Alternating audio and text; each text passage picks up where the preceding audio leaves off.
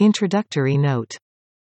The main facts of the life of David Hume will be found in the introductory note to his Standard of Taste, in the volume of English Essays in the Harvard Classics.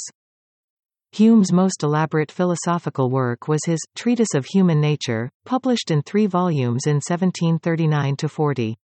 This work had been written between the ages of 21 and 25, and in the advertisement, prefixed to the edition of his collected essays, published the year after his death, he spoke slightingly of the treatise, as a juvenile work, marred by negligences both in reasoning and expression, and desired that the Enquiry Concerning Human Understanding, and the Enquiry Concerning the Principles of Morals, should alone be regarded as containing his philosophical sentiments and principles.